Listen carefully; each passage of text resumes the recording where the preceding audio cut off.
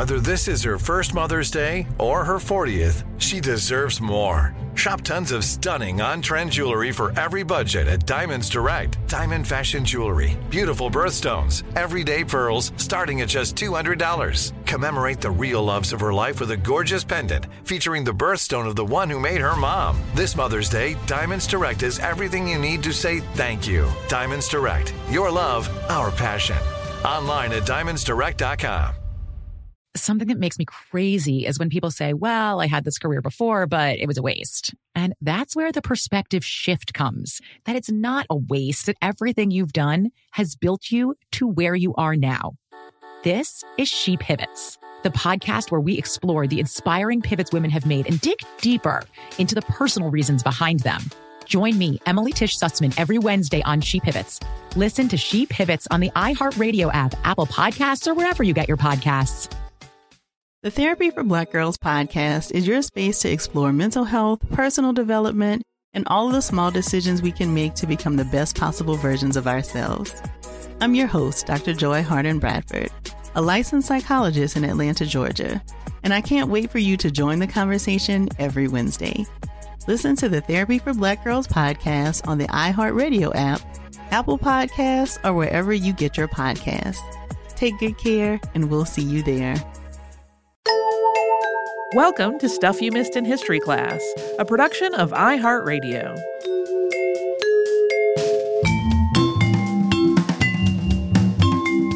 Hello and welcome to the podcast. I'm Tracy V. Wilson. And I'm Holly Fry.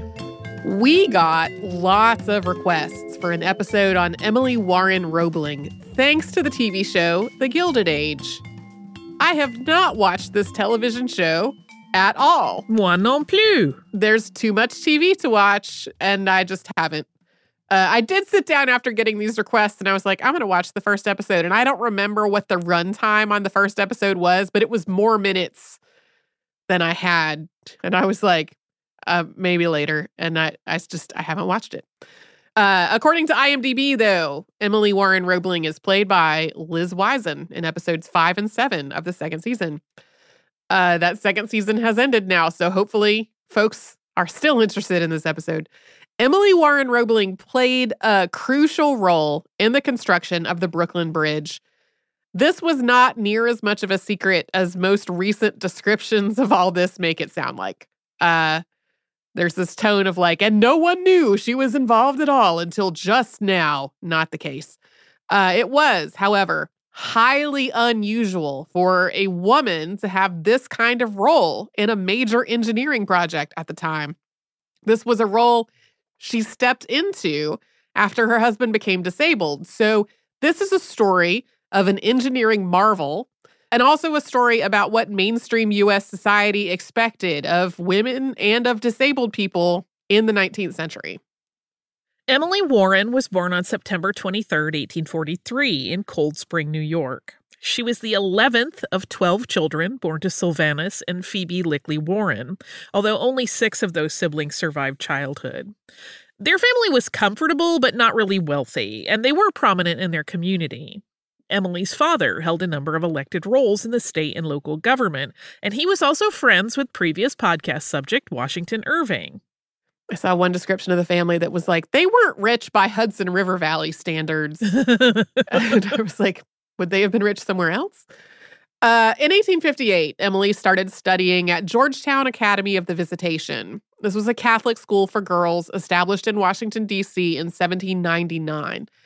The course of study included subjects like algebra, geometry, the sciences, languages, and music, and students sat for public exams every year. While Emily was enrolled there, the school subsidized its costs of operations by selling enslaved people and by hiring out their labor. The people who were enslaved at the school or were collectively owned by the religious order that ran the school were emancipated under the District of Columbia Emancipation Act on April 16th, 1862. Emily's father died in 1859, at which point her oldest brother, Gouverneur Kemble Warren, known as GK, took over as head of the family. GK had graduated from the U.S. Military Academy, also known as West Point, and eventually rose to the rank of general in the U.S. Army. Emily and GK were close, and in 1864, during the Civil War, she went to visit him and attended a ball that was being held to try to raise the morale of the troops. And it was there that she met Washington Roebling, who was on her brother's staff. Roebling was the son of John Augustus Roebling, who had been born in Germany and immigrated to the United States. John Roebling was an engineer who was regarded as one of North America's foremost experts on suspension bridges. He had also developed and patented an improvement on the making of wire rope, the kind of rope that was used in making those bridges. Washington had trained with his father before pursuing a formal study at Rensselaer Institute, later Rensselaer Polytechnic Institute in Troy, New York. He had graduated in 1857, joined the U.S. Army in 1861, and eventually attained the rank of colonel. In the Army, during the Civil War, he worked as an engineer and also served in combat. Emily and Washington fell in love immediately, and they wrote one another an enormous volume of letters, many of which still survive and are in the collection of the Center for Brooklyn History. They got married in Cold Spring on January 18, 1865, in a double ceremony, with Emily's brother Edgar marrying Cornelia Barrows at the same time. After the Civil War ended, Emily and Washington moved to Cincinnati so Washington could work with his father on the Cincinnati-Covington Suspension Bridge, which is now known as the John A. Roebling Suspension Bridge. Construction on this bridge had started in 1856, not long after the completion of the Niagara River Gorge Bridge, which Roebling also designed, but construction had been interrupted because of the war. After the Cincinnati-Covington Bridge opened, John Roebling focused on an even more ambitious project, one that he had been pondering since the early 1850s. It was a bridge over the East River, connecting Brooklyn to the city of New York, specifically the southern part of Manhattan. Today, Brooklyn and Manhattan are, of course, two boroughs of New York, but at the time, Brooklyn and New York were two separate cities. To John Roebling, and to a lot of others, this bridge was an immense but desperately needed project. The only way to get between the two cities was by water, so there was an incredible amount of ferry and barge traffic back and forth across the East River. It was continually busy at the best of times, but the East River is really a tidal estuary, and strong tides could wreak havoc on the ferry crossings, and so could storms and fog and other weather. If the East River froze over in the winter, it could shut down traffic between the two cities entirely. But such a bridge would need to be very long to make it all the way across the river, as well as tall enough to allow ships to pass underneath and able to support the weight of pedestrians, carriages, and streetcars and other mass transit. And traffic along and across the East River could not stop while the bridge was being built. In other words, this seemed like a nearly impossible building and construction feat. In preparation for this project, John sent Washington to Europe to study bridge building methods, especially the use of pneumatic caissons. These were pressurized compartments for working underwater, and we'll be getting into them in more detail in a minute. Emily went with him. She was pregnant when they left for Europe in 1867. Given the state of transportation in the middle of the 19th century, this would have been a difficult trip for anybody, and being pregnant probably made it even more exhausting and uncomfortable for her. In addition to that, Emily sustained a serious fall not long before she gave birth. Their son, John Augustus Roebling II, was born in Germany on November 21st, 1867. And while Emily did largely recover from her injuries, their effects were serious enough that she couldn't have any other children. The Roeblings returned to the United States in March of 1868, and Washington joined his father in his work on the Brooklyn Bridge.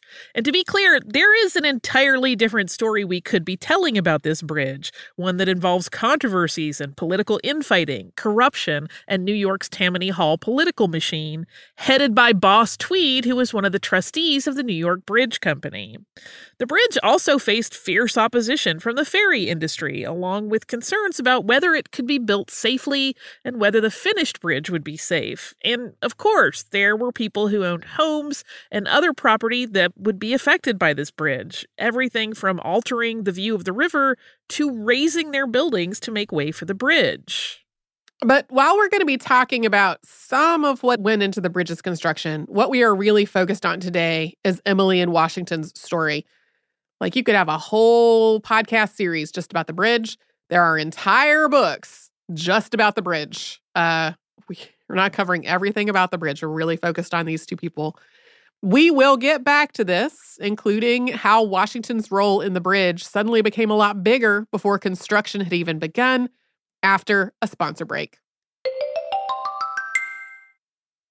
Life's better with American Family Insurance because our home policies help protect your dreams and come with peace of mind.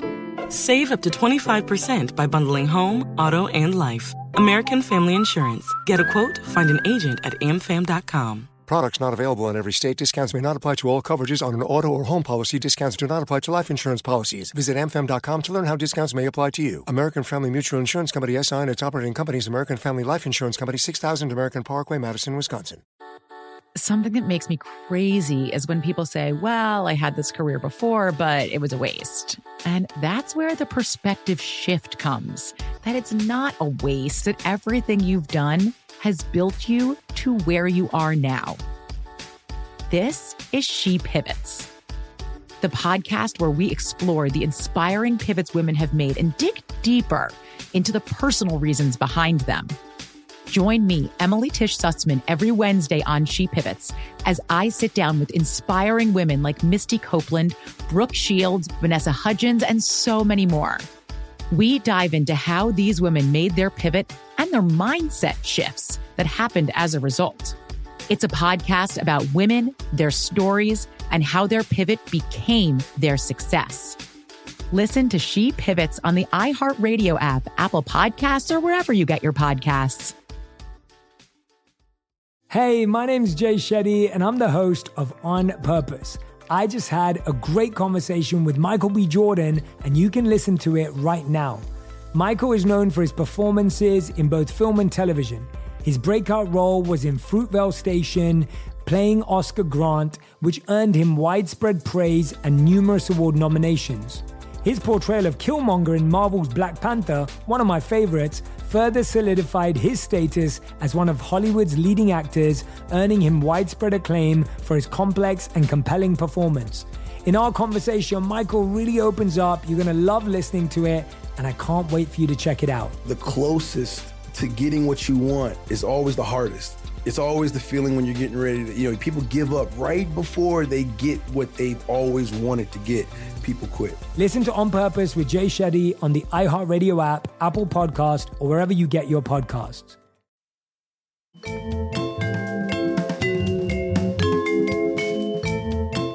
John Roebling's final designs for the Brooklyn Bridge, also known as the East River Bridge, were approved on June 21st, 1869. Of course, this followed all kinds of planning and back and forth that we're not really getting into. This bridge would have two immense towers, one on the Manhattan side of the East River and one on the Brooklyn side. These towers would support 4 steel cables with huge anchorages securing the cables at each end of the bridge. At the time, these towers were expected to be taller than any structure in New York, except for the spire of Trinity Church. And they would be built on the bedrock on the river bottom. This was estimated to be 12 meters down on the Brooklyn side and 22 meters down on the Manhattan side. But on July 22nd, 1869, John Roebling died. A little less than a month before, and just a week after getting approval on the design, John and Washington had been doing a final survey for the Brooklyn Tower. John had gone out to the end of a ferry dock to get the best view of the site, and when a ferry tried to dock there, his foot had been crushed. I'm a little unclear on the exact details because there are different accounts of this, including from the time, that use different terminology to explain what happened. And the terms that they use don't mean the same thing. But basically, he had been standing on part of the structure that the ferries routinely struck while they were docking. That was why that part of the structure was there, to deflect and spread out impact from the approaching ferries. And when this ferry was approaching, he stepped back onto an adjacent beam. He thought that would be a safe place to stand, but it wasn't. And when the ferry struck the dock, his foot was trapped underneath an overlapping part of it. Some recent descriptions of this call it a freak accident, or they describe the ferry as out of control. But reporting on the accident in the Brooklyn Eagle on June 30th, 2 days after it happened, make it sound like the ferry was docking normally. David McCullough's The Great Bridge, the epic story of the building of the Brooklyn Bridge, makes it sound like standing on the beam was a rookie mistake, one John understood that he had made. John was taken to a doctor where he took charge of his own care. 4 of his toes had to be amputated, which he insisted be done without anesthesia. He dressed his own wounds afterward, and all during all of this just continued to focus on what needed to happen with the bridge. Before long, he developed signs of tetanus, which is often fatal if untreated, and there were no effective treatments for it yet. Some descriptions seem to imply that John caused his own death through the treatments he insisted on, but really, the toxin-producing bacteria that caused tetanus could have been introduced into his wounds at any point during all of this, including during the initial injury if it broke the skin. Antiseptic surgical techniques were still in their infancy in Western medicine. Joseph Lister had started publishing on the topic in March of 1867, but that was pretty recent, and those ideas were not widely accepted in the U.S. until about a decade later. Washington Roebling, who was 32, was soon hired to take his late father's place as chief engineer on the Brooklyn Bridge project. Although he was following designs that his father had made, doing so meant that he was continually making decisions about how to implement those designs in the physical world. And initially, he also did a lot of work on site, especially when it came to things that were critical to the bridge's successful completion. This included working underwater in the pneumatic caissons. Briefly and very approximately, imagine this as a wooden building without a floor. The ones for the Brooklyn Bridge measured roughly 170 by 102 feet. That's roughly 51 by 31 meters, with a ceiling formed by layers and layers of timber. This would be lowered down to the riverbed and pressurized to keep the water out. Workers would enter the caisson through a shaft and dig away clay, rock, boulders, and other material from the riverbed, which was removed through a waste shaft. As the workers removed the material, the caisson would sink down into that space until it hit the bedrock, and at that point, it would be filled with concrete and become part of the bridge's foundation. This was hot, dirty work, and it was also dangerous. Among other things, people didn't fully understand the effects of atmospheric pressure on the body, or what it took to keep nitrogen bubbles from forming in people's blood when they left a pressurized environment. Illnesses had been reported among workers in pressurized caissons as early as 1841. Eventually, the severe pain, dizziness, fatigue, difficulty thinking, and other symptoms that we know today as decompression sickness were being described as caisson disease. At least 100 workers on the Brooklyn Bridge developed decompression sickness. It's possible there were more since record-keeping was spotty. Some accounts cite workers on the Brooklyn Bridge as coining the term the bends because of the way decompression sickness can cause people to suddenly double over in pain. But the Brooklyn Bridge's caissons were filled with concrete in 1871 and 1872, and Merriam-Webster cites the first use of the term the bends in writing as happening a decade later. The Oxford English Dictionary gives an even later year of 1894. Washington Roebling first developed decompression sickness after trying to fight a fire in the Brooklyn caisson in 1870. This fire had spread within the timbers of the ceiling of the caisson before anybody noticed what was going on.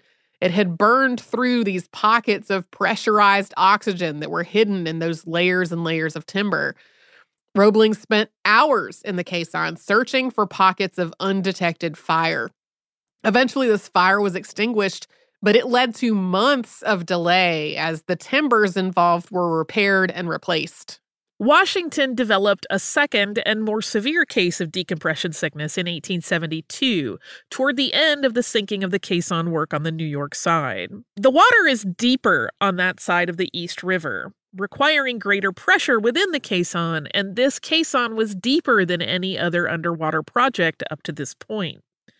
Ultimately, this caisson wasn't lowered all the way to the bedrock, in part because of the increasing risk of caisson sickness among the workers. Yeah. Washington Roebling basically assessed the whole situation and was like, this is going to be fine. It's going to have to be fine. This time, Washington was in so much pain that he had to be carried home, and the doctors that examined him thought he would probably die within days. He experienced mood swings, severe pain, numbness and weakness in his legs, sensitivity to light and other difficulty with his eyesight, and he had trouble concentrating. It's possible that he had a series of small strokes as a result of this decompression sickness. After this, he was not able to return to the bridge site.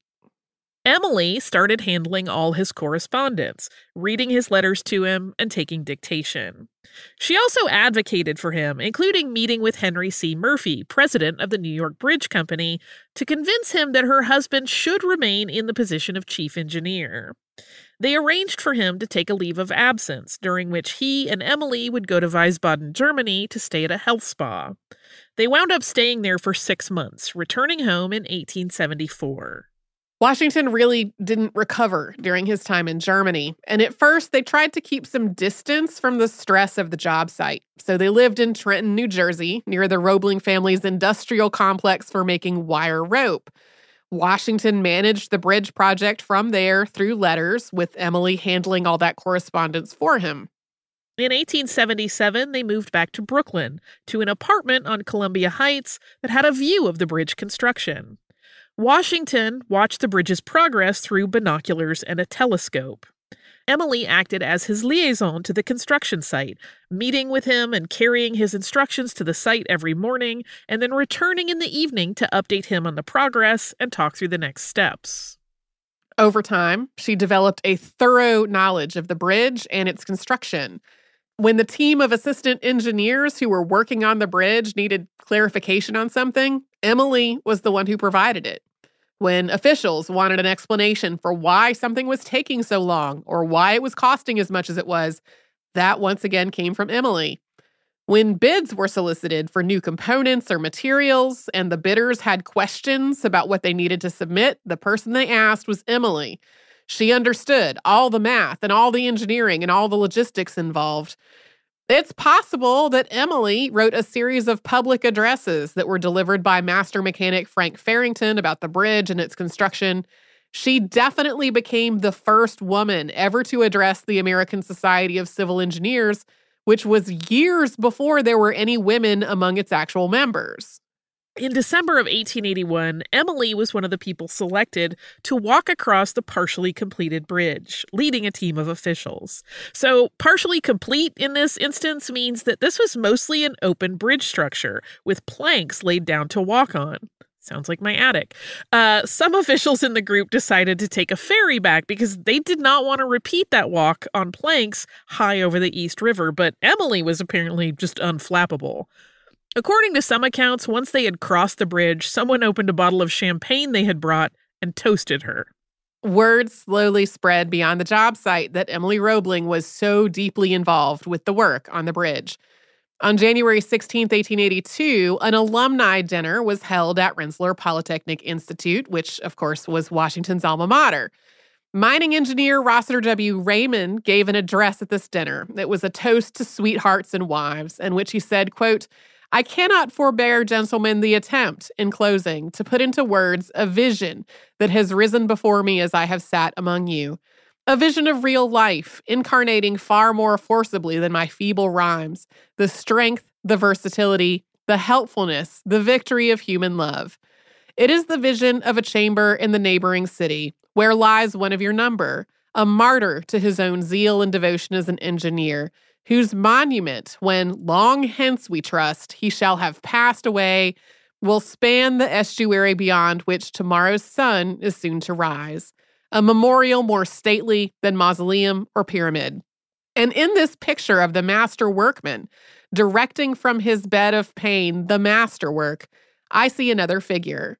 A queen of beauty and of fashion, become a servant for love's sake, a true helpmate, furnishing swift feet and skillful hands and quick brain and strong heart to reinforce the weakness and the weariness that could not unassisted fully execute the plans they form, but that stand with this assistance almost as in the vigor of health.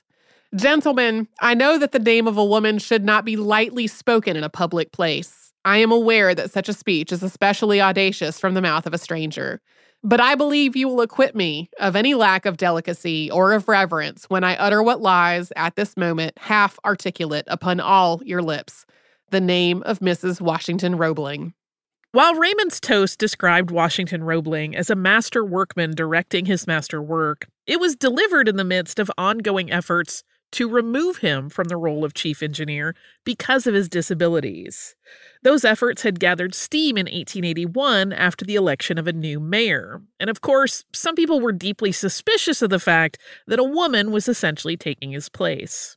A few months after the alumni dinner on July 11th, 1882, an article ran in the Brooklyn Union criticizing how long the bridge's construction had taken and accusing Washington of leaving the Board of Bridge Trustees in the dark. It read in part, quote, "Personally, Colonel Roebling has the sympathy of the public in the sad illness which he incurred through the bridge. It goes without saying that a professional man who is not in a physical condition to appear at a single meeting of the Board of Trustees that employs him is not a proper person to clothe with the vast responsibility that belongs to the chief engineer of a work like this." Yeah, at this point, the bridge had definitely taken an incredibly long time, and it had been very expensive. And there are all kinds of controversies we're not getting into. But Washington Roebling was really scapegoated for all of it. And the fact that he was disabled, made that easy to do.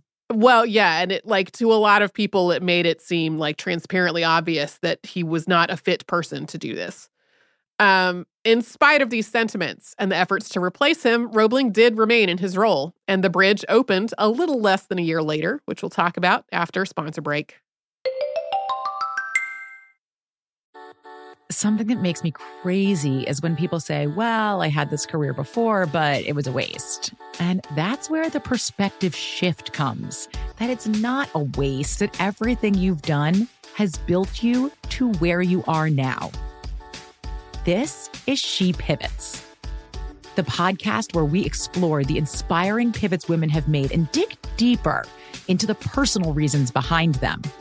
Join me, Emily Tish Sussman, every Wednesday on She Pivots as I sit down with inspiring women like Misty Copeland, Brooke Shields, Vanessa Hudgens, and so many more. We dive into how these women made their pivot and their mindset shifts that happened as a result.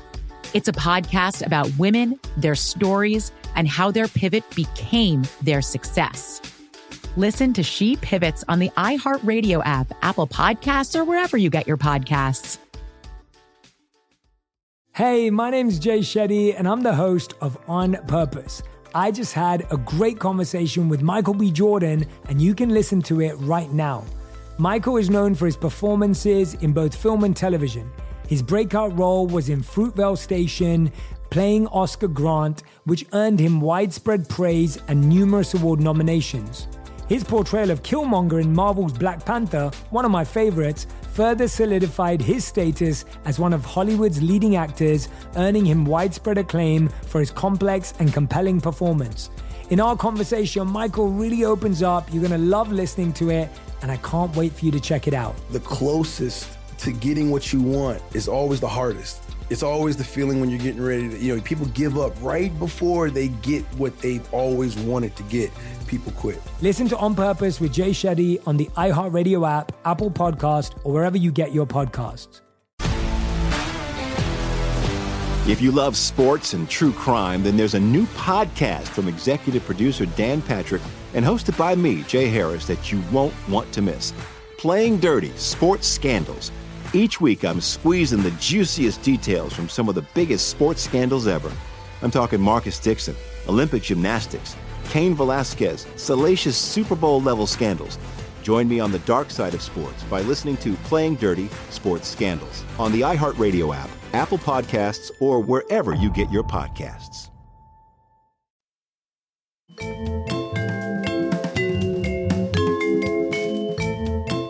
As the opening of the Brooklyn Bridge drew near in 1883, a reporter from the Brooklyn Union came to the Roebling home at number 110 Columbia Heights to interview Washington Roebling.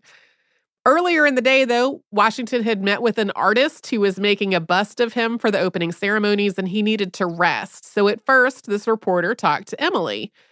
In the reporter's words, quote, "As has already been stated in these columns, the gifted lady has been one of the most efficient aids to her husband in his great work since he was prostrated by the caisson disease.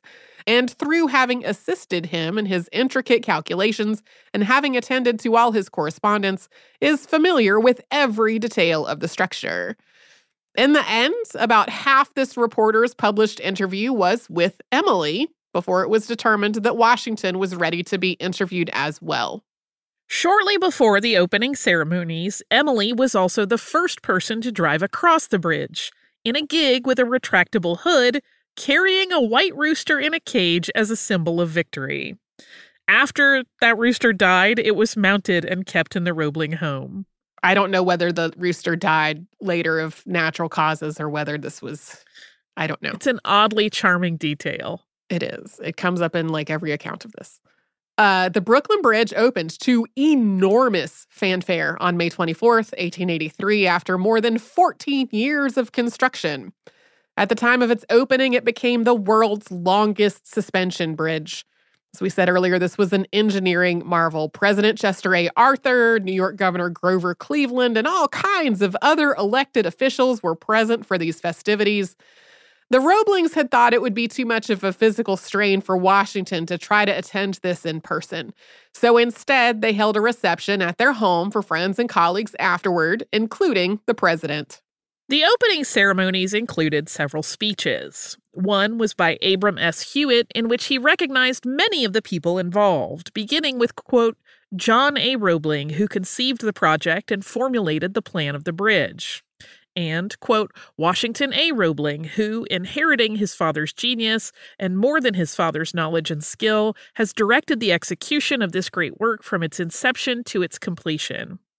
Hewitt then mentioned the assistant engineers, foremen, and, quote, the unnamed men by whose unflinching courage in the depths of the caissons and upon the suspended wires, the work was carried on amid storms and accidents and dangers sufficient to appall the stoutest heart. And he went on to say, quote, one name, however, which may find no place in the official records, cannot be passed over here in silence. In ancient times, when great works were constructed, a goddess was chosen to whose tender care they were dedicated. Thus, the ruins of the Acropolis today recall the name of Pallas Athena to an admiring world. In the Middle Ages, the blessing of some saint was invoked to protect from the rude attacks of the barbarians and the destructive hand of time, the building erected by man's devotion to the worship of God. So with this bridge will ever be coupled the thought of one, through the subtle alembic of whose brain and by whose facile fingers communication was maintained between the directing power of its construction and the obedient agencies of its execution. It is thus an everlasting monument to the self-sacrificing devotion of a woman and of her capacity for that higher education from which she has been too long debarred. The name of Mrs. Emily Warren Roebling will thus be inseparably associated with all that is admirable in human nature and with all that is wonderful in the constructive world of art. The Brooklyn Bridge was Washington Roebling's last major construction project, although he did some other design and consultation work after it was completed. About a year later, the Roeblings moved to Troy, New York, while their son studied at Rensselaer Polytechnic Institute. He had a heart condition, and Emily wanted to be close by. John Roebling II got married and later moved to Arizona, and Emily and Washington moved to a mansion they had built in Trenton. After the bridge was completed and their son had started an adult life of his own, Emily Warren Roebling focused most of her time on social causes and philanthropy. She was descended from a Revolutionary War veteran named John Barrett, and she became active in the Daughters of the American Revolution, including serving as Vice President General of the Society's national organization.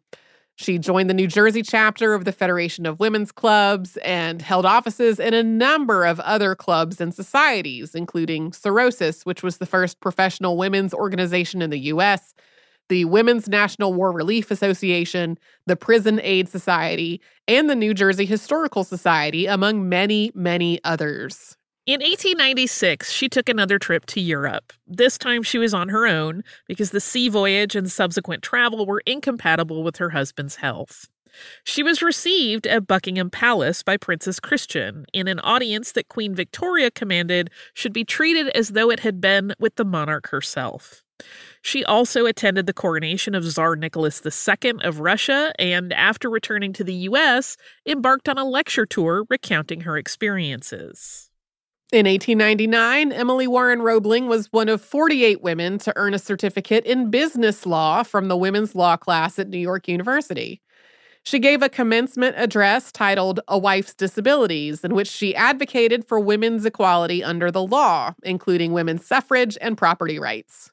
She was also awarded a $50 prize in an essay contest given by Mrs. J. Hedges Crowell for the best essay on the theme of what an American woman loses by her marriage to a foreigner. Some accounts conflate the commencement address with this essay, but they were two different pieces. Roebling's thoughts on the contest theme also wouldn't be considered particularly progressive today. I'll interrupt and say the contest theme itself would not be considered progressive today at all. It is problematic.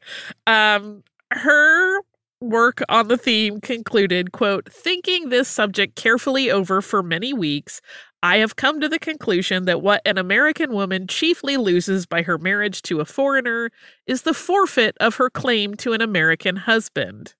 A good American husband is the highest possible representative of civilized man.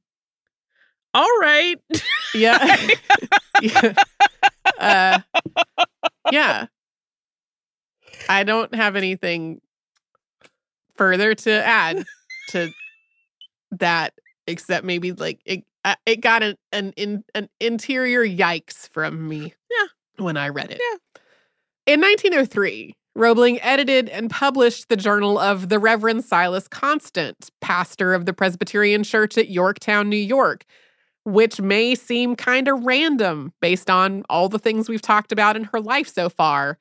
In the preface to this, she wrote that she had once been given a collection of 4 generations of family papers, which she had burned because they were old and musty, not realizing when she did that she was destroying, quote, links in the chain connecting the past with the present that no amount of thought or search could replace. She said that in editing and publishing this journal, it was an attempt to make amends for that past deed. Throughout all of this, she occasionally returned to the idea of the bridge, including commenting on various proposals for changes or modifications or the building of new bridges. She was regularly quoted in newspaper articles about the bridge, with that reporting frequently referencing how involved she had been in its construction. And her work on the bridge came up in her own correspondence as well, as she wrote in an 1898 letter to her son, quote, I am still feeling well enough to stoutly maintain against all critics, including my own son, that I have more brains, common sense, and know-how generally than have any 2 engineers, civil or uncivil. And but for me, the Brooklyn Bridge would never have had the name Roebling in any way connected with it.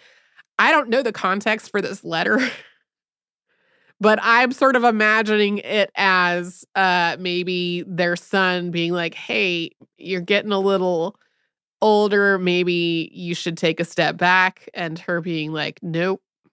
That is some family business right out in public. Yeah. Emily Warren Roebling died at home in Trenton, New Jersey on February 28, 1893.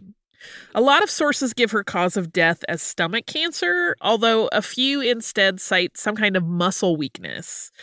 Some of those claim that this weakness was brought on by her ruining her health by working on the bridge.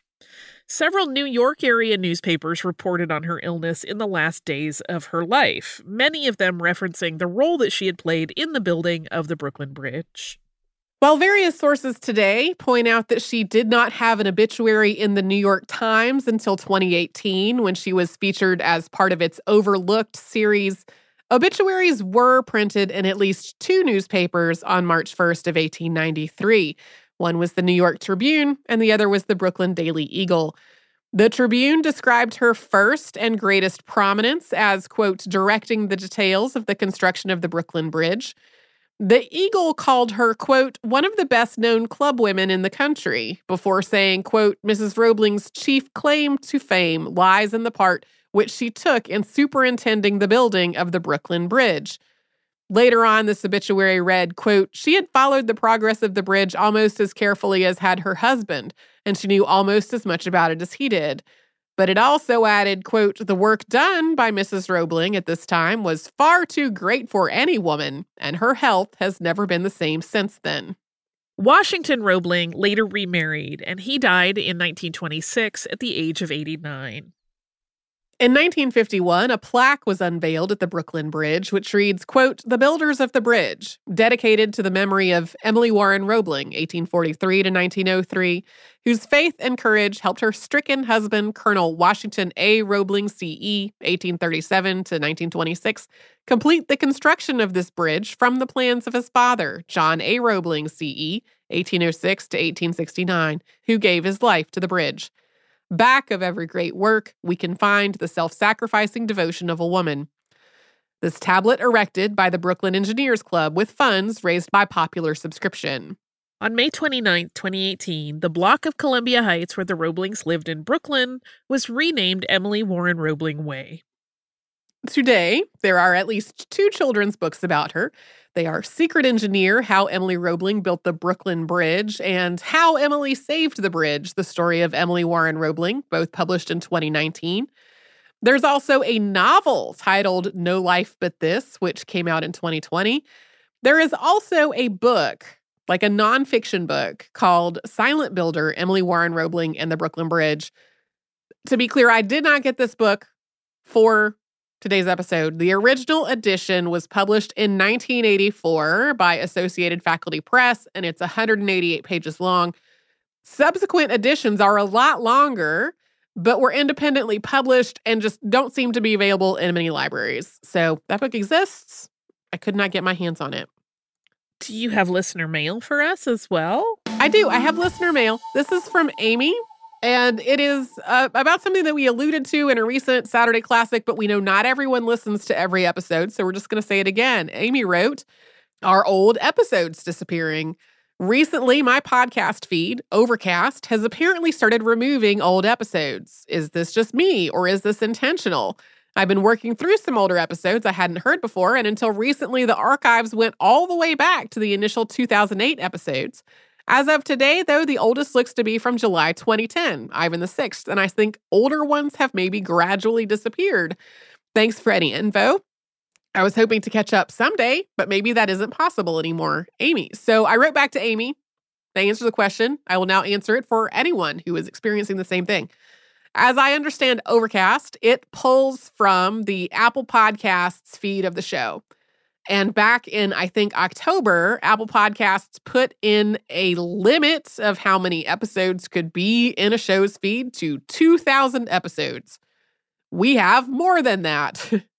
And so the oldest episodes just progressively drop off as we put out new ones. I think Overcast actually is sort of lagging a tiny bit behind Apple in terms of dropping off the old ones. It did seem like there were just a few more episodes on Overcast than in Apple Podcasts. Apple Podcasts, not the only player with a limit.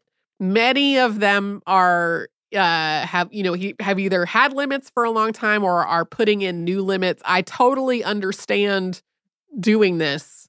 Yeah. Because there are continually more and more podcasts, and we all have continually more and more episodes. It is not within our control, though, right? That these are decisions that are being made by Apple and Overcast and whoever else is making podcast players. The whole feed all the way back to 2008, at which point it was a very different show with totally different hosts who have not worked with us in many, many, many, many years. That RSS feed still has everything in it. And the iHeartRadio website still has everything in it. iHeartRadio app still has everything in it. There are also other players that still include entire feeds for all the shows, but since there is so much variation from one device to another and one app store to another, we can't really keep up to date with all of them. Right. And I would not be surprised if more start doing limiters because, as you said, like it's an industry that continues to grow. And because it's everyone from like people like us that work for a company that produces them to people doing them on their own, like there's no way to really manage how many get published in a given week across the industry. So the solution for companies that host and are or feed and are running out of space on servers or are just trying to look forward to a future where this continues to be a growth industry, they got to start putting in limiters. I know it stinks. Yeah. And I will also say, I know we have sort of made a thing of having a PhD in SYMHC for people who have listened to every single episode. That is something I would only encourage if like you super want to do it. And if you want to listen to episodes that are by totally different hosts with a totally different outlook and a totally different format of the show, really, even from the super early ones, which are only often 5 or 10 minutes long. Maybe not 5, but maybe more like 15. There's some that are pretty short. I will also say something super rebellious. Okay. If you are one of those people who wants a Stuff You Missed in History class, a PhD in SYMC, I don't know if I forgot letters, just buy the shirt. Nobody's going to check you. No, we're not checking. Yeah. Nobody. Yeah. Listen, our time on this rock is finite. Do whatever you want that doesn't hurt somebody else. Yeah. I'm not going to quiz you if I run into you and see you wearing that shirt. I won't remember all of them. So super not. Okay. It is not a challenge coin. No. If you just feel like you got a lot more knowledge or you did a lot of work to listen to a lot of shows, you don't have to do all of them. For anybody that did do all of them, please don't feel devalued in this way. I just think like it's given the changing landscape of availability of things, it is not worth being too stressed over it. Correct. I agree. So if you want to send us a note about this or any other podcast, we're historypodcast@iheartradio.com. We're on social media at Missed in History. You can subscribe to our show, as we just said, on the iHeartRadio app or anywhere else you like to get your podcasts.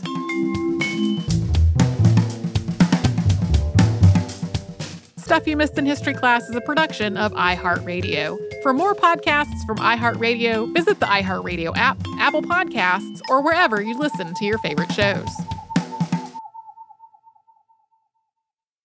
Something that makes me crazy is when people say, well, I had this career before, but it was a waste. And that's where the perspective shift comes, that it's not a waste, that everything you've done has built you to where you are now. This is She Pivots, the podcast where we explore the inspiring pivots women have made and dig deeper into the personal reasons behind them. Join me, Emily Tish Sussman, every Wednesday on She Pivots. Listen to She Pivots on the iHeartRadio app, Apple Podcasts, or wherever you get your podcasts. The Therapy for Black Girls podcast is your space to explore mental health, personal development, and all of the small decisions we can make to become the best possible versions of ourselves. I'm your host, Dr. Joy Harden Bradford, a licensed psychologist in Atlanta, Georgia, and I can't wait for you to join the conversation every Wednesday. Listen to the Therapy for Black Girls podcast on the iHeartRadio app, Apple Podcasts, or wherever you get your podcasts. Take good care, and we'll see you there. Hey, I'm Jay Shetty, and I'm the host of the On Purpose podcast, and I had the opportunity to talk to one of Hollywood's major icons, Michael B. Jordan. In our conversation, Michael shares the highs, the lows, and everything in between, offering a genuine glimpse into his world. The closest to getting what you want is always the hardest. People give up right before they get what they've always wanted to get. Listen to On Purpose with Jay Shetty on the iHeartRadio app, Apple Podcasts, or wherever you get your podcasts.